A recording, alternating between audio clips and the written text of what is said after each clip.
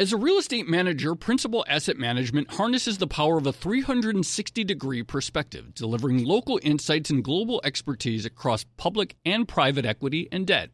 Their teams apply local insights and global perspectives to help identify the most compelling investing opportunities. Principal Asset Management. Actively invested. Learn more at principalam.com. Investing involves risk, including possible loss of principal. Principal Asset Management SM is a trade name of Principal Global Investors, LLC. Hey there, it's Joe Weisenthal. And Tracy Alloway. And we are the co-hosts of the Odd Lots podcast. And we want to tell you about a new podcast here at Bloomberg we're really excited about. Money Stuff, the podcast. That's right. Friend of the pod, Matt Levine, is teaming up with our other friend and Bloomberg TV host, Katie Greifeld, to bring the Money Stuff newsletter to life. Every Friday, Matt and Katie will dive into all the Wall Street finance and other things that make Matt's newsletter such a hit. You can listen to Money Stuff, the podcast on Apple Podcasts, Spotify, or wherever you get your podcasts.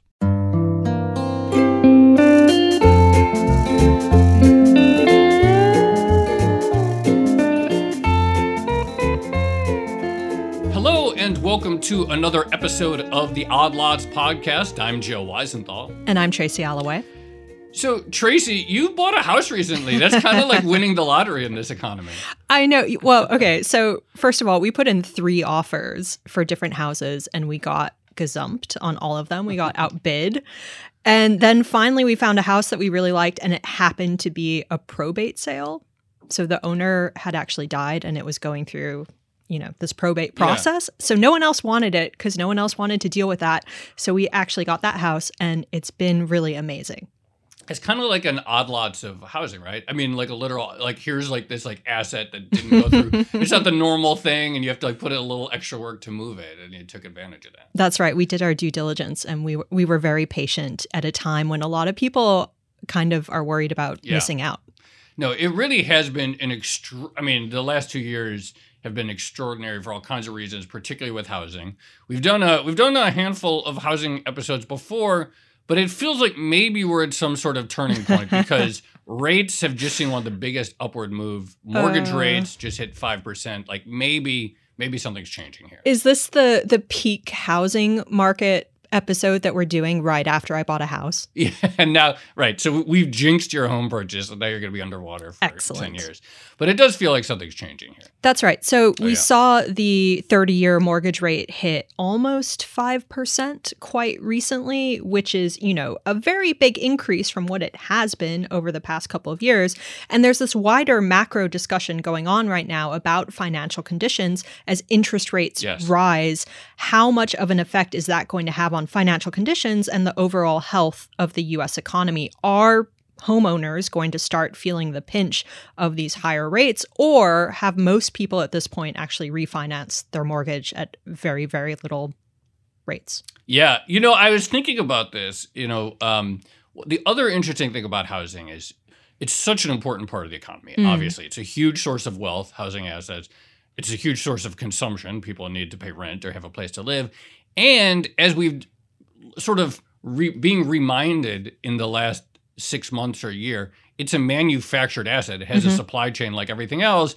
And I think for like 20 years or for a long time, we did not think much about that aspect of housing. You just take it for granted. You get the wood, you get the workers, and so forth. The labor part had been stressed for a little while pre-COVID.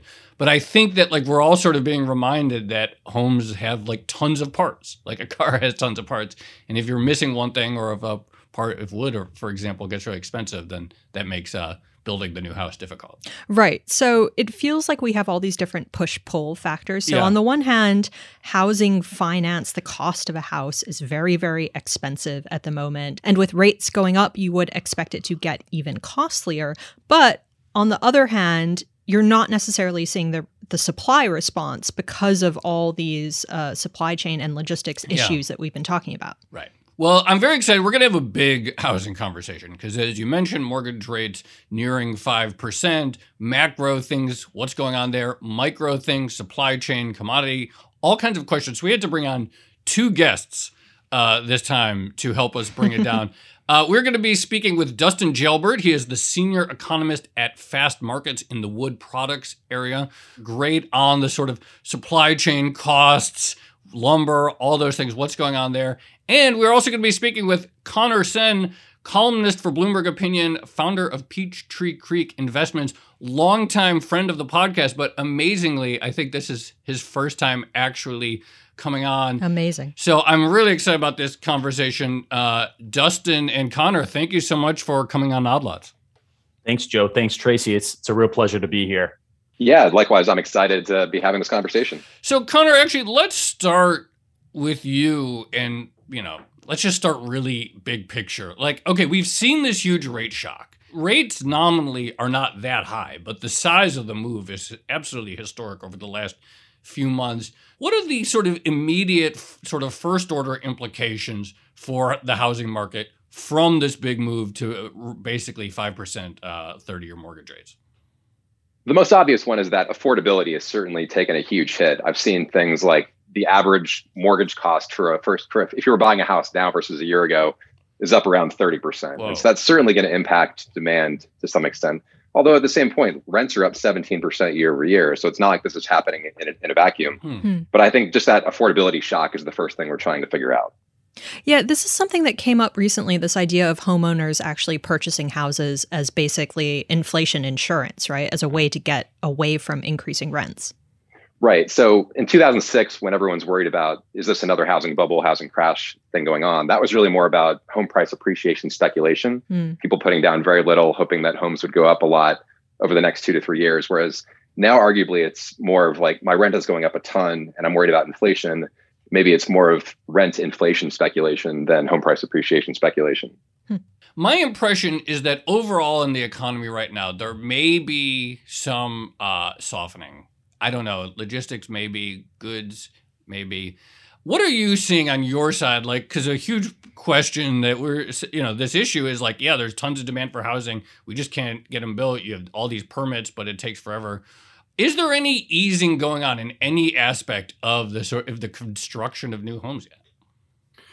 Yeah, I mean, right now it doesn't seem like there's a lot of good news, right? I think if there are some kind of silver linings here, certainly in the wood product space that I cover, specifically, with fast markets, we're seeing lumber prices come off, kind of the peak levels that we saw sort of about a month ago. The cash market that we report based on our Random Lengths editorial team, what they report on the market's down. Probably almost $300 per thousand. A lot of people follow the futures market and it's fallen a lot more. So there has been some loosening on the framing side, but everything we hear on the ground, trucking, especially flatbeds are still incredibly tight. I know there's been some talk recently on the van side of the trucking market, things loosening substantially. But flatbeds, it's a different animal. That's really how a lot of building materials go to market. And that is still incredibly tight. Part of it is seasonally, demand is strong right now. We're entering the prime building season. And so that is, still a challenge in the marketplace. Another maybe kind of green shoot here, some positive. The rail side is starting to loosen a little bit. There's a lot of framing lumber, as you've talked about with, previous guests, Stinson Dean on this. A lot of framing lumber comes from Canada, and a lot of that is delivered via rail. We've had huge rail challenges for several months now. We're starting to see some improvement there, and that's helping deliver some of that framing material to market. But it's still, very, very tight, even as prices come off these really hot levels. So, can you just remind me, what is the relationship between lumber prices and new housing inventory? So when lumber prices are going down, is that bullish on new houses because everyone's like, oh, it's cheaper to build them, let's get started? Or does it suggest that construction is already coming down and so, there's less demand and more supply? Well, so I mean, and this is probably something that some would debate here. I would argue that, the situation with lumber right now is more a function of what we're seeing in the transportation markets, this sort of loosening, right? And what you're seeing on the housing side, sort of the inventory effect, there's still a lot of construction, actual physical construction going out in the marketplace. So you think about the actual wood put in place or other building materials put in place, right? There's still a borderline historic amount of homes currently under construction, right? There's this sort of huge sort of unfinished inventory that's in progress, right? So there's still good demand, especially on the new construction side and some parts of the remodeling space. So at least in the short term, the demand picture for us the next 3 to 6 months looks, hasn't really changed all that much. So again, a lot of what we see on the pricing side right now is more a logistics and transportation issue as opposed to the building cycle, the sort of actual starts slowing down or something like that, right? Does that kind of make sense? Yeah. Mm-hmm. No, and it's something that I've been thinking about a lot. Obviously, we've done quite a number of logistics episodes, but it's something more broader that I've been thinking about a lot, which is that, in a downturn or in a crash like we saw in March, April 2020, you can sort of like build up these big stockpiles of goods, right? Lumber sits there, other goods sit there, but you can't really build up an inventory of logistics capacity. Like that's just gone forever. And then when the economy picks back up again and starts growing really hot, it's not like there's a bunch you can draw down. It just immediately gets you see how it immediately gets squeezed. Yeah, for sure. And actually, it's a good point, Joe, because one thing we see right now is kind of skewing more to what I see on a daily basis, this being lumber and wood products. But what's interesting right now is when you look back, say 12 to 18 months ago, we had this big sort of positive demand shock of home construction and this renovation boom. So positive demand shock, some of it was sort of underlying demographics and demand, but certainly COVID has contributed to that. And the supply side was constrained for a lot of reasons. Some of it was actual plant capacity issues, but a lot of it too was workers were furloughed, sort of sent home. And it's taken a lot of time for sawmills, wood products mills, and other sort of building material producers to get those workers back and be able to sort of add shifts, add overtime, things like that. Right. Now that's headcounts have more or less normalized in a lot of parts of the supply chain. What we're seeing now is, it's that throughput via trucking, via rail that are causing bottlenecks. And one thing we've seen in lumber specifically, mills are actually having to curtail production right now, not because they're not profitable. Prices are still close to record levels and their margins are swelling. But the issue is they're overproducing what they can actually ship. Specifically in British Columbia, there's a lot of sort of sawmill output and a lot of lumber that comes to the domestic market here in the US. Some of that is sort of captive because of these rail bottleneck issues, which again, from a builder perspective, if you're a wholesaler, it's just incredibly frustrating, that the hits just keep on coming, even as we're seeing at least at the plant level, some improvements in the supply chain.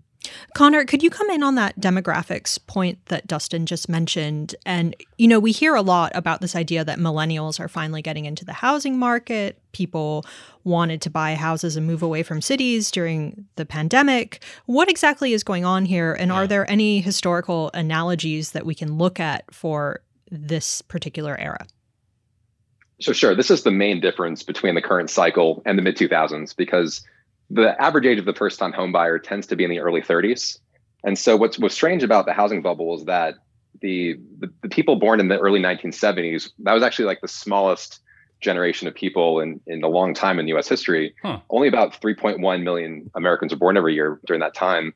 And so as they were in their early 30s, that was the sort of peak of the housing bubble. So the demand that we had at that point was really unnatural, driven by speculation rather than demographics. Whereas now it's the opposite. There were 4 million people born per year around 1990. They're the ones who are in their early 30s now. And so that's why the demand picture is so much different now than it was then. That's really fascinating. I don't think I'd ever realized that aspect. I mean, I knew, that in the mid-2000s, there was a lot of unhealthy speculative activity, but I had never thought previously about how just there wasn't really a very large base of, I guess you would say, natural buyers during that period. But I guess that's really interesting. But I guess what about the bigger question? So like for people who aren't in the housing market, or for people who didn't win the lottery like Tracy did and actually get a house, the other question besides mortgages is like, well, will housing ever go down? Will it ever get cheaper? Or will it at least slow down in prices such that it's not a big risk to wait a couple of years? Is that a possibility? Like, could we see the nominal price of a house come down? And what are the factors that are sort of drive this? Maybe both of you could sort of come in on this question. Yeah, my view on this is there's sort of two ways in which that could happen over the next 5 to 10 years. One is that you have millions and millions of people losing their jobs, because ultimately, if you don't have a job, you can't pay a mortgage. Right. Maybe you're a forced seller. And then the other is that we do know at some point baby boomers will transition out of their current homes, whether it's voluntarily or involuntarily. That's probably more of a later part of the decade story. But once that happens, particularly in places that don't have great demographics, maybe rural parts of the Northeast and Midwest, places like that, then you just don't have people to step in to buy those homes and they go down in price. Yeah, I mean, I generally agree with Connor. I mean, I think, when you look at the dynamics in terms of demographics over the next 5 to 10 years, it's a very positive story. And again, barring some sort of unexpected recession where, yes, sort of employment goes down and, sort of aggregate demand in the economy goes down, for kind of having a steady sort of business cycle expansion, it seems hard to imagine a situation where you're going to have broad-based sort of downward moves in home prices. Right. And, another, and again, we look at this from the building side of the equation here. One thing that we think is going to be really challenging is just for construction activity to be able to ramp up sufficiently to build the number of homes that we need to meet not only existing demand, year-to-year demand in the marketplace. If you're a believer in this idea of pent-up demand, sort of suppressed headship rates where people are not forming households and some of the key demographics we've talked about here at more kind of traditional rates we've seen over history, it's going to be really problematic for the industry to ramp up. Labor is going to continue to be an issue. We've heard a lot about the zoning and, issues, particularly on the multifamily side. Think about that in a hot, tight labor market. How are we going to ramp up, say 500,000 residential construction workers if we want to ramp up to, say, 1.8 million starts or completions consistently? And we're seeing that right now too. Completion rates, we're starting homes at a 1.6, 1.7 million, pace, but completions are, pretty flat around 1.3 million, completions. And that is, some of that is supply chain oriented in terms of actual building materials, but some of that is also labor. Some of that is land availability. All those factors are going to also, on the supply side, make construction constrained and kind of underpin home price appreciation. This is really striking. And I'm just looking at this chart on my terminal right now because I just want to drive home for listeners what you said, which is that we have had housing starts pick up. A home builder is going to get a plot of land and start putting down a frame and all that. But completions, actually turning the housing start into a home that someone can then move into, has clearly not kept up. So currently, just look at the February numbers, the official, it's close to 1.8 million homes, and the actual completions 1.3. And so, yeah, I mean, there's this huge gap that's emerged between, okay, you want to start a house, but actually get a house completed. Yeah, something that Dustin and I have talked about over the past few weeks in response to this rate shock is that home builders have had this, to the point of that data, they've been starting a lot more homes than they've been completing. And so their inventories of homes under construction, that backlog has been growing. And we wonder if that's going to be something that management teams think about over the next couple of months, where they say, we have a lot of homes under construction that are at risk if, maybe they're supposed to be delivered in the first half of next year. And if market conditions really change, that could be the kind of thing where they might have to take losses or write-downs. And I believe, home building stocks are down 30 to 35% year to date. So I think investors are worried about that as well. And that would just be really bad news if they start fewer homes and just focused on finishing their backlog. Then you create more supply issues next year. I was about to ask about the home builder stock. So if you look at something like KBH, I think it's trading below its book value at the moment. What is that telling us about the future direction of housing construction and profitability, I guess?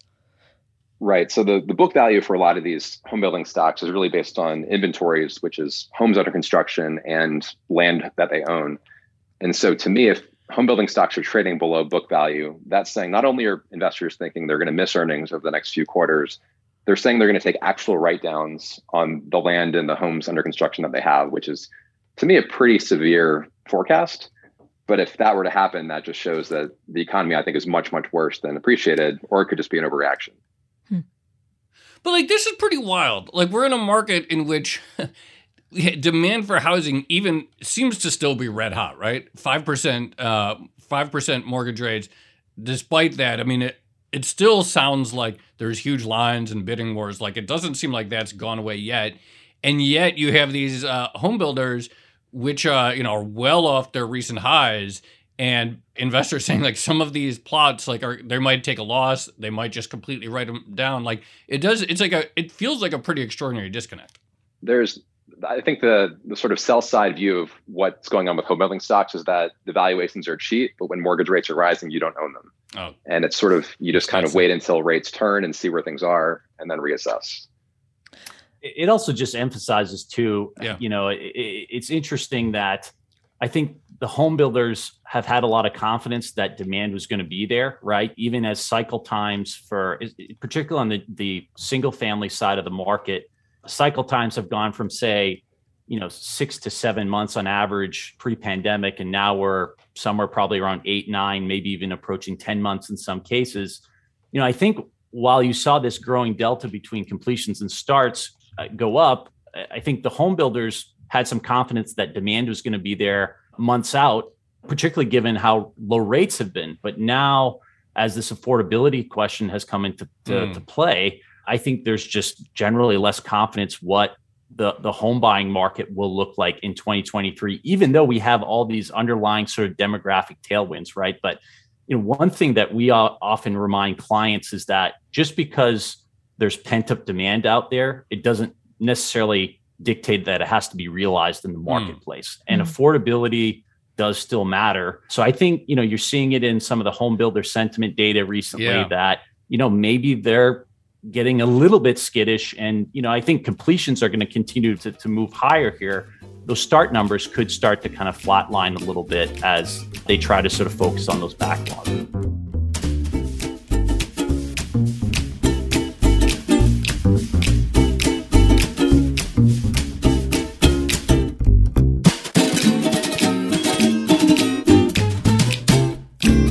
As a leading real estate manager, Principal Asset Management harnesses the power of a 360-degree perspective, delivering local insights and global expertise across public and private equity and debt.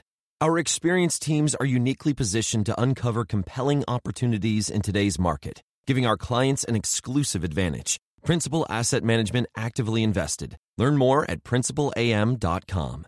Investing involves risk, including possible loss of principal. Principal Asset Management SM is a trade name of Principal Global Investors, LLC. Hey there, it's Joe Weisenthal. And Tracy Alloway. And we are the co-hosts of the Odd Lots podcast. And we want to tell you about a new podcast here at Bloomberg we're really excited about. Money Stuff, the podcast. That's right. Friend of the pod, Matt Levine, is teaming up with our other friend and Bloomberg TV host, Katie Greifeld, to bring the Money Stuff newsletter to life. Every Friday, Matt and Katie will dive into all the Wall Street finance and other things that make Matt's newsletter such a hit. You can listen to Money Stuff, the podcast on Apple Podcasts, Spotify, or wherever you get your podcasts. Can we talk a little bit more about what happens to affordability when rates go up? So, clearly you would expect higher interest rates to knock demand a little bit. But what's your expectation for exactly what happens here, and how much of it depends on how high the Fed actually raises rates? Something that interests me is that Redfin, they do housing analytics and help home buyers and home sellers, put out a piece last week, I believe, talking about softening that they see or signs of potential softening. And it was really focused on high cost markets like San Francisco, Los Angeles, New York, just because that affordability is really, really challenged. It was challenged to begin with, and it's even more so now. And they hadn't seen that to the same extent in the destination markets that people have been moving to during COVID with remote work and migration. And so something I wonder is that arguably the Austin, Texas housing market has been driven more by the buyer profile of people moving there than local market conditions. And so could we start to see something where the high cost markets start to stagnate a little bit, but as long as people are still moving to those destination markets and bringing their bigger budgets with them, that doesn't impact their affordability issues? Well, so this raises another question. And of course, when COVID initially hit and suddenly everyone wanted to move, or it seemed to catalyze some big shifts. And we saw, okay, a bunch of people said, left the Bay Area, we're going to move to Austin or somewhere else in Texas. Or maybe they went down to Florida or something like that, or some sort of, maybe people just want, I can't live in a city, I want to live in a suburb. But it doesn't feel like the other places cooled down. Like, are we seeing other areas where prices are falling because everyone is moving out of them? It seems like some places got really hot, obviously places in Texas, et cetera. But it doesn't seem like the other places actually cooled or really got that cheap, or at least in New York here, nothing seems to be particularly cheap. I think that gets to Dustin's point about the headship rate going up, where, and this could be a strong economy, strong job market thing as well, that in the 2010s, we spent all this time talking about people still living in their parents' basements when the job market and wage growth was weak. And now that those things are strong, you have that pent up demand for new household formation and things like that. Yeah, I was just going to say too, I think that last point, Connor, on household formations, when you look at the official census data, 2020, and you have to take it with a grain of salt to some degree because the data can be quite choppy. But, at least looking at 2020 data, when you look at sort of the number of households, it was sort of flat year over year. But again, to Connor's point, you have to think that there's a lot of people returning to the shelter market, both on the ownership side, but also the rental side of the market too, right? And so, they kind of move hand in hand. You're not seeing any relief on the ownership side of the market, but it's the same story in some cases, if not worse, on the rental side of the market. So, kind of the real estate market across the board is having this massive adjustment as, a lot of, especially young people who maybe lived with parents during the pandemic are stepping back into the rental market. Right. Job growth and income growth is driving people to separate away from roommates, right? So, now you don't need to share an apartment. Maybe you're going out and getting your own place. I mean, all this is impacting the shelter market across the board here. So everything is really tight, and even in the high cost cities where people are migrating out of. So that actually is a good sort of step back. And I want to go back to this question of pent-up demand. And this was obviously something that we talked about a lot even prior to COVID, which is just like, okay, there's this huge wave of potential millennial home buyers. Post Great Financial Crisis, we know that housing starts were very slow. So there's like this story of like the underhoused economy was a thing that we were talking about prior to COVID hitting, and then it really seemed to accelerate. But what are the numbers? Like, what are we actually talking about in terms of how big that pent up demand is, and what we need to see on a sustained basis to do something about getting back in equilibrium? Like, okay, is 1.8 million annualized housing starts enough? Does it need to go to 2? Like, what seems like a reasonable numbers here to bring into balance? What's the shortfall? So I think there are two ways of looking at this. First is looking at the vacancy rate of homes that are like sort of owned homes and rental homes, and looking at what a normalized level was over time. And that maybe tells you something about what the current shortfall is. And that number is around 2 million housing units. And then sort of for pent up demand, that gets a little tougher because, again, you're making assumptions about what homeownership rates might be in an ideal environment. Yeah. And should the homeownership rate in 2025 look like it did in 1995? But you're seeing that both, say, millennial households, but also households in their 40s and 50s, that homeownership rate is much lower than it was pre-2008. And so if that were to normalize, that's several million more. And to Dustin's point, it's unclear whether we can meet that demand on the construction side over the next several years. Yeah. And just to extend on Connor's point, it's something that we at Fast Markets, when we do our kind of long-term housing forecast, it's really a demographic story, right? And this is always a big point of debate is what is this pent-up demand idea, right? And, when you look at other people who forecast the market, the range is anywhere from there's zero pent-up demand, we're already overbuilding, to we're 6 million units short, right? So, I mean, there's a massive range out there. Just to kind of attach some more numbers to it. Sure. First of all, you need to think about what existing demand is for shelter, right? Right. And that number is, when you think about what household formations could be trending at to just meet, again, existing demand, you're probably talking about anywhere between 1.1 and 1.2 million units. Then you tack on every year there's shelter loss that is either destroyed because of natural disasters, wildfires, infills. So, homes that are torn down and then built on, a new home built on that lot. That averages, 200 to 300,000 units a year. And then you tack on second and third home ownership, that puts us between somewhere around 1.4 and 1.5 million units of demand annually, just existing demand. So, and then you have to build on top of that, right, to deal with the pent-up demand that Connor talked about. Let's say you think there's 3 million units of pent-up demand because of the vacancy rate issues plus these foregone households. So if you if you complete at a 1.8 million unit rate, that's going to take you 10 years. That extra 300,000 units you're getting a year, that's going to take you 10 years to fill that pent-up demand gap. So that's just, wow, that's a huge number that you're dealing with there, right? So Dustin, you mentioned this very wide range of expectations. Is that historically, is that unusual? Have we been in a situation like this before where people can't really agree on that number? Or is this the result of just being in a very, very weird post-COVID time where there are a lot of different things going on and we're just not sure of how they're all going to play out? I think it goes back to Connor's point, is that this idea of pent-up demand it's a little bit nebulous, and some of it is a function of what you think, quote unquote, normal headship and household formation rates should be, looking at the key demographics as they kind of come of age in home buying years. And that is a difficult thing because it's somewhat arbitrary in terms of what that should be, right?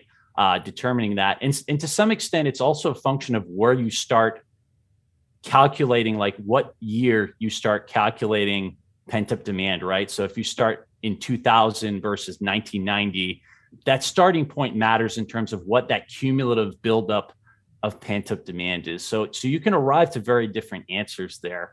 That's kind of where we see it when we kind of do this type of analysis internally ourselves. So we keep kind of a range. I don't think anybody knows what that exact number is. So I've got a theory related to this pent-up demand thing that's sort of in defense of baby boomers in the housing market. And I think when people our age think about baby boomers, the sort of stereotype is they all got to buy a house in Los Angeles in 1984 and made $1 gazillion over the next 30 years.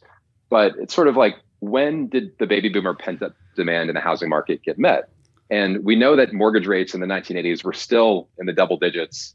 And you can imagine how we would feel today if mortgage rates were 10%, how many people would be locked out of home ownership.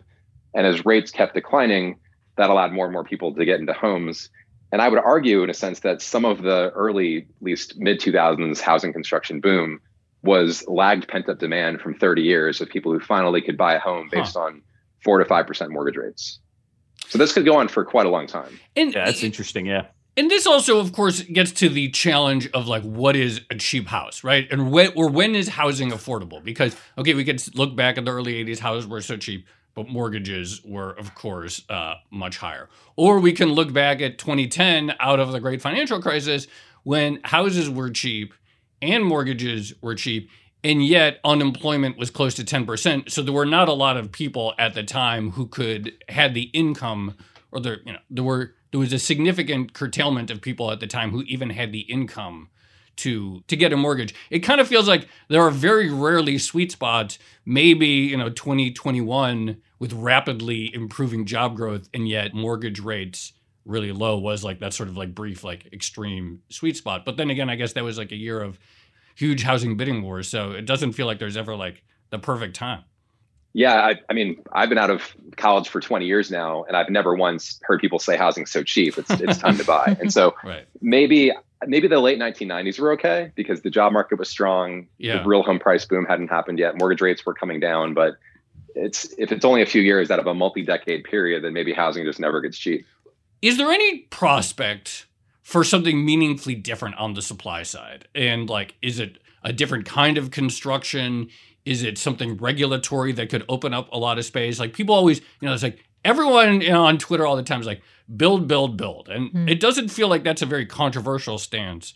Everyone likes the idea of more housing stock in general, but there are all kinds of constraints. There's the physical ones, just the sort of, labor and lumber. And then there's regulatory ones, whether that means make cities where it's difficult to build, et cetera. Is there anything that could happen that would actually meaningfully just change the supply side of the supply demand equation?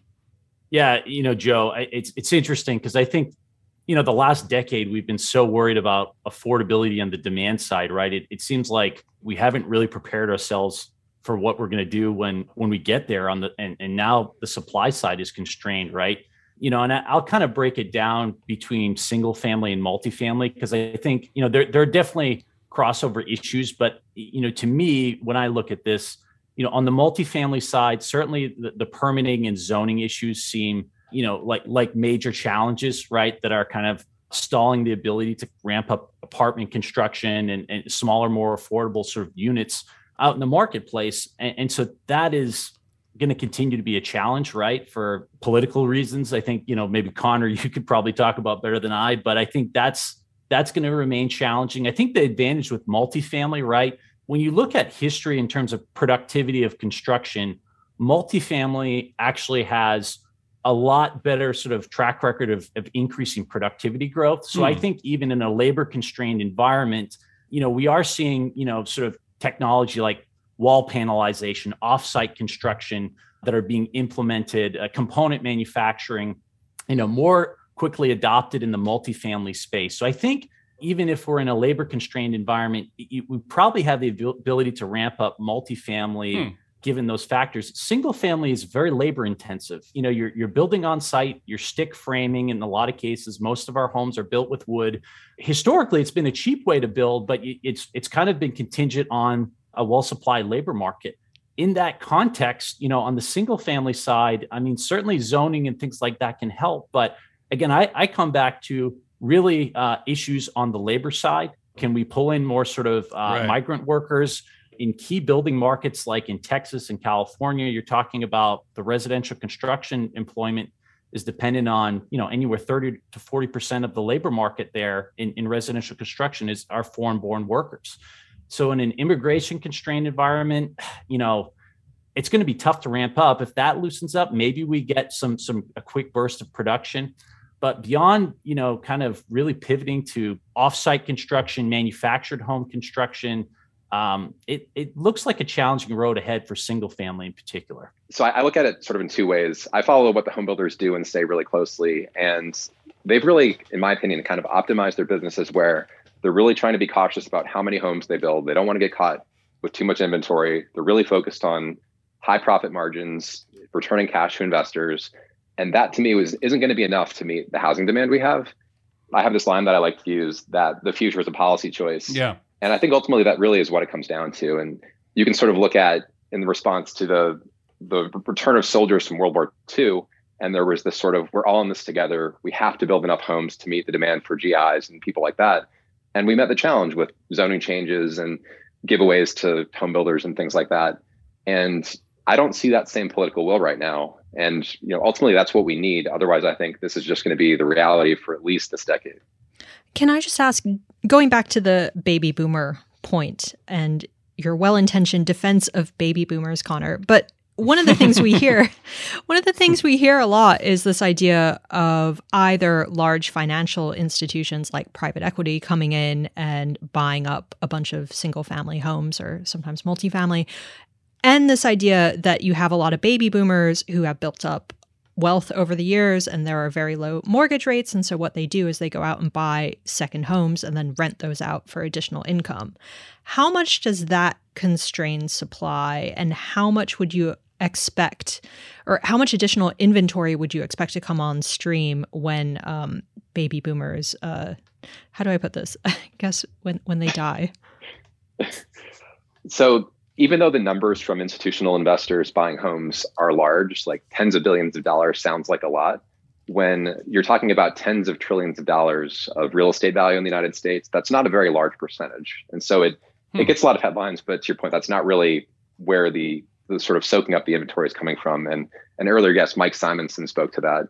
When baby boomers die, I think the question is, maybe they just give their homes and their real estate to their kids, and it stays in the family and it doesn't get released onto the market. So I think that will help to some extent, but sort of magnitude wise, I don't know. Yeah. I saw there's a new startup that Andreessen Horowitz is funding that allows people to basically do what commercial real estate investors do, which is they don't want to be a landlord and they don't want to sell their home, so they can like swap it in for this portfolio of like sort of like a quasi REIT. And so they retain ownership, retain housing equity. And so, I feel like they're going to find a way to prevent these houses. Capitalism will find a way to prevent these houses from coming out to the market. Capitalism finds a way. Yeah. The other thing, going back to Connor's point too, one question about, even if this sort of baby boomer supply is released into the market, it's a question of also the geography, right? Where are these homes located? So, if you have lots of migration to the Sun Belt, if these are sort of vacation homes or second homes in, I don't know, Midwest or Northeastern United States, sort of Cape Cod, like, are those places that we really need the housing supply to be released from, right? So I think that's what also makes it quite uncertain, even if that supply side release occurs, is it geographically going to be in the place that, the locations that you need? So housing the original non-fungible token, right? Like a house in like Southern Illinois is not a house in Central Texas between Austin and San Antonio. And so just because it exists doesn't mean it's going to solve an acute housing shortage that people immediately need.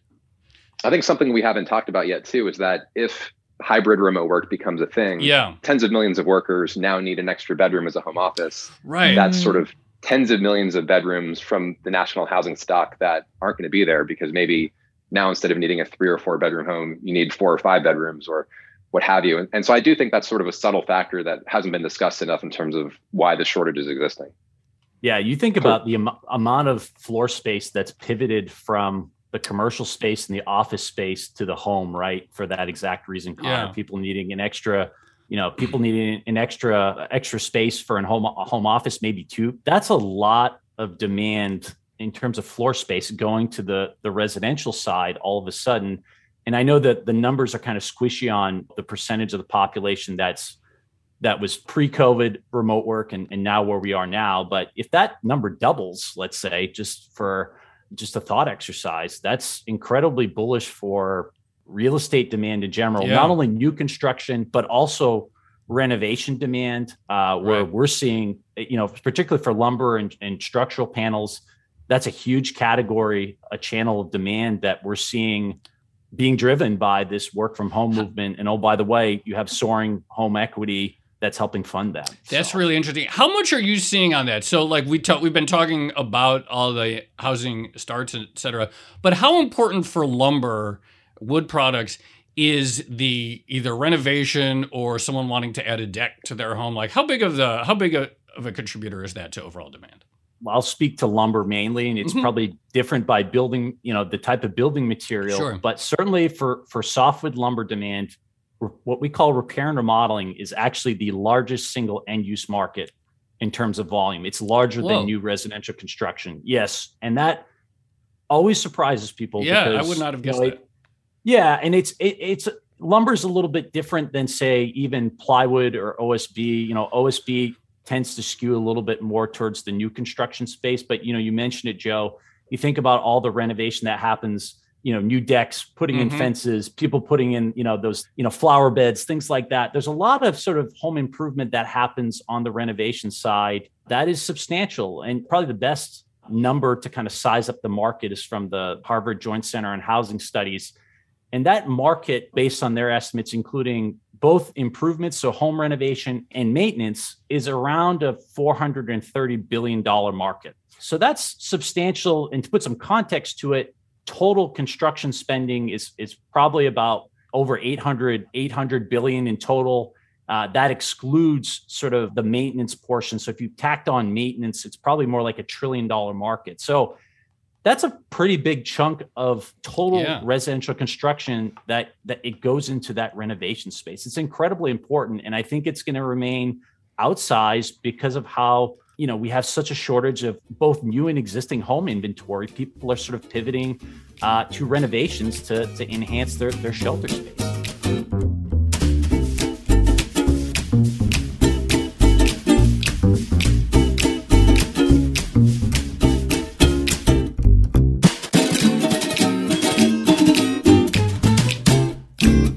As a leading real estate manager, Principal Asset Management harnesses the power of a 360-degree perspective, delivering local insights and global expertise across public and private equity and debt.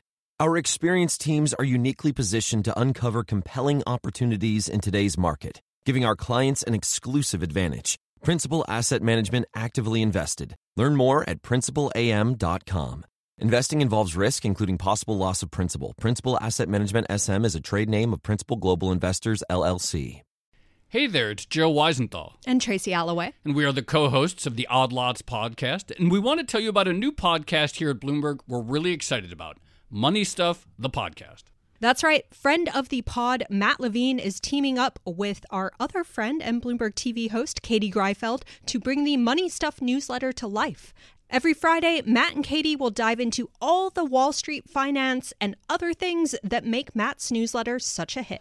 You can listen to Money Stuff the podcast on Apple Podcasts, Spotify, or wherever you get your podcasts. Can I just ask, in terms of supply shortages, I mean, we've had lumber, truss plates, kitchen sinks, garage doors. What's the sort of next thing on your radar, or what is your pricing data telling you will be a future crunch point?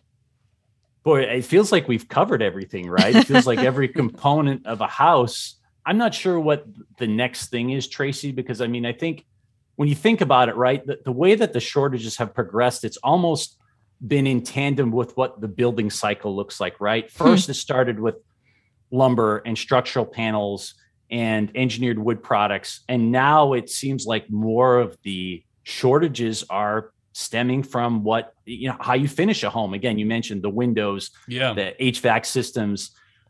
So, I was kind of joking at the beginning of the question, but it does feel like we've really touched a lot, all points of the building cycle. So, it seems like, again, that those parts to finish a home are really going to continue to be the critical determinant of us being able to complete homes, especially considering a lot of that material, either the components or the actual building materials themselves, are sourced from offshore. I think why you're seeing maybe a little bit of relief on sort of the framing materials, a lot of it is sourced domestically, the vast majority of it. And so it's a lot more function of the domestic transportation constraints, which are still tight, but probably improving a bit on the margin. While, container ships and port throughput, it continues to be a constant challenge with complex items like that. So I don't know what's the next thing, but it seems like that area is still going to be problematic. What's the next thing you're thinking about right now? Or like, what should people be watching? And it can be anything, but sort of like, what's the next thing on your mind? I think for me, since, again, we talked about how home building stocks are down so much this year, and builders have been still saying they're trying to meet construction backlogs and growing community counts by 10% this year, is that when they report earnings over the next couple months, what will they be pivoting at all in their business models in response to changing market conditions? Because as an investor, I'm looking at them trading at in some cases 3 to 4 times estimated this year's earnings, saying, okay, what's going on? Like, the market's valuing you like you're going out of business. Prove to me that you're going to not have an issue a year from now. Yeah. And I mean, I think on our side at Fast Markets, we're obviously thinking a lot about what, the building picture looks like in 2023, right? It feels like 2022, the market is kind of set here in terms of the construction activity we're going to see, except with maybe the exception, sort of the DIY side of the renovation market. We're seeing some softening there. But I think when you think about new construction and pro-driven renovation, a lot of that activity is already booked out for much of the year. We're wondering now, okay, what does 2023 look like with rates going up close to 5% now, maybe going higher, building material costs continuing to remain elevated? Is that going to cool housing starts to some degree? Is that going to cool the renovation market between, a combination of demand destruction and also thinking about this pivot back to the service side of the economy, right? If people are less inclined to renovate their homes because they're going on vacation again, and on top of that, just demand destruction from elevated price levels, will we see some cooling in 2023, both on the new construction and maybe on that R&R piece too? So. All right. Well, guys, Dustin and Connor, that was fantastic. We covered a lot of ground. I learned a ton, and great having you both on Odd Lots for the first time. Thanks for having me. Yeah, it's been a pleasure. Thanks, Tracy. Thanks, Joe. Yeah, that was great.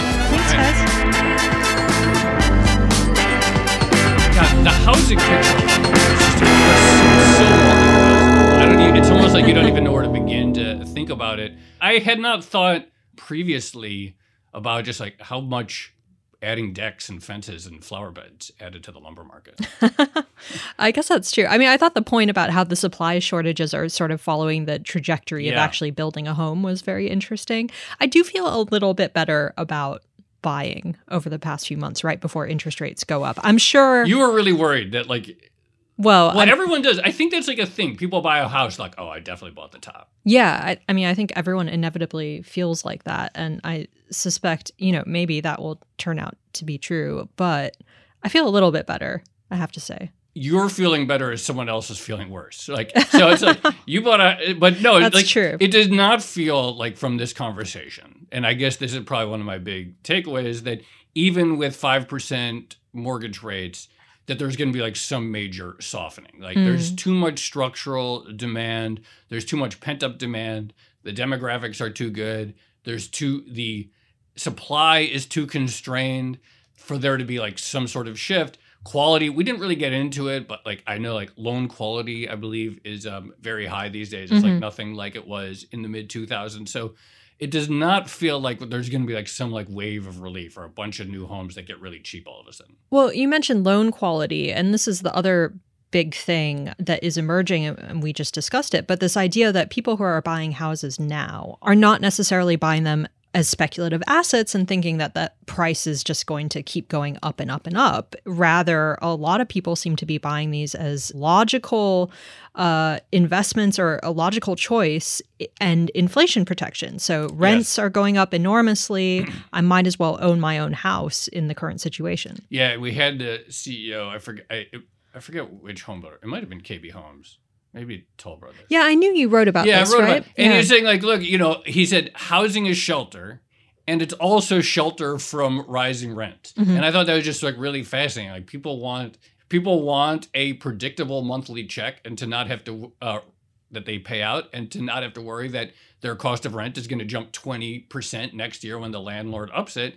And so in an environment in which there's a high degree of anxiety about rents going up every year, you could pay extra and buy a house, but then you could theoretically lock in a monthly cost that's stable for 30 years out. Right. And so even if mortgage rates are going up, at least they're relatively predictable. And Connor made that point, like, yes, the all-in affordability for homes is like up 30%, but rents are up 17%, and you have to have shelter that makes it such that the price of, it has gone up, the cost of buying, but it makes it in sort of relativistically not as much. Anyway, so many different angles. Yeah, but you're entirely right. There is just so much to digest in the housing market at the moment. It does kind of feel like overwhelming. We'll come back in 6 months. We'll see how far underwater you are, or whether you're already ready to get another episode based on my personal misfortunes. Excellent. Yeah. All right.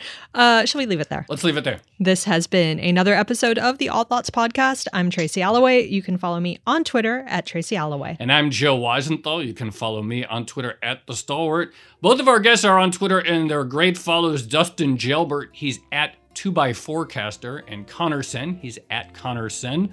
Follow our producer, Carmen Rodriguez, at Carmen Arman. Follow the Bloomberg Head of Podcast, Francesca Levy, at Francesca Today. And check out all of our podcasts on Twitter at Bloomberg under the handle @podcasts. Thanks for listening. Hey there, Odd Lots listeners. We are very excited to let you know that Odd Lots is nominated for a Webby Award. Tracy, I'm not normally like a big awards person or get excited about that, but now that I saw that we were nominated for the Webby for Best Business Podcast, suddenly I'm feeling very competitive and I want to win. You really want it? Yeah. Okay, well, on that note, listeners, if you enjoy Odd Lots, if you like what we do, we would really appreciate it if you take 2 minutes of your time and head over to vote.webbyawards.com. You can find Odd Lots in the business podcast category.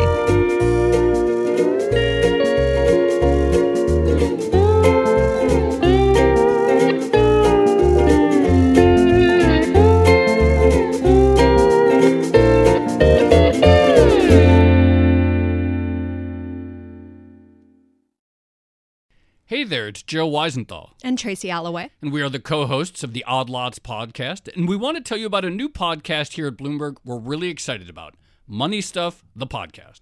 That's right. Friend of the pod, Matt Levine, is teaming up with our other friend and Bloomberg TV host, Katie Greifeld, to bring the Money Stuff newsletter to life.